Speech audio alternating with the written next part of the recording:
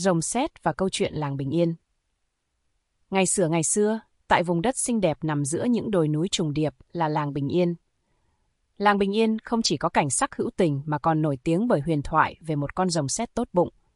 Con rồng có thân hình lấp lánh, mỗi khi vẫy đuôi là có tiếng sấm rền vang.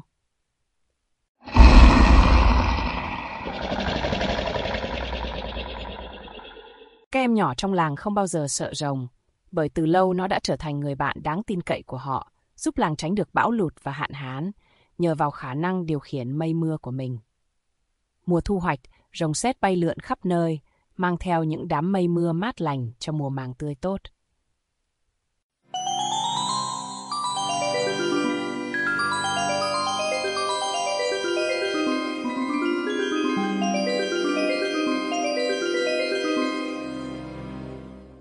Nhưng một hôm, một con quái vật khổng lồ từ nơi xa đến, âm mưu nuốt trọn ánh sáng mặt trời, để mọi nơi rơi vào bóng đêm vĩnh hằng.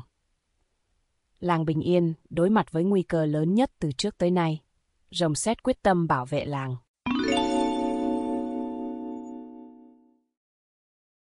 Nó bay vút lên, thân hình phát sáng chói lóa như đang chứa đầy điện. Mỗi vòng rồng bay qua sét đánh vào quái vật, khiến hắn phải chùn bước.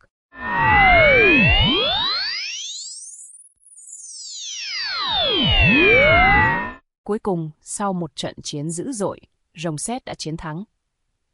Ánh sáng mặt trời trở lại, soi rọi khắp mọi ngóc ngách của làng Bình Yên.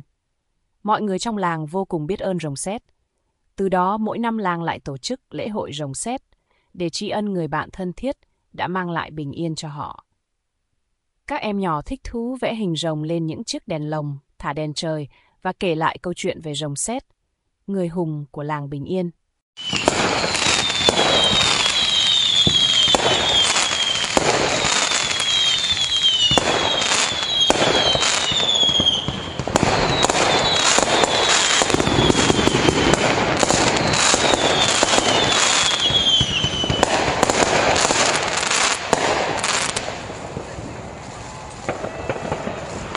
Rồng sét từ đó cũng hóa thành một cầu vồng sáng ngời sau cơn mưa, nhắc nhở mọi người về sức mạnh của lòng dũng cảm và tình bạn.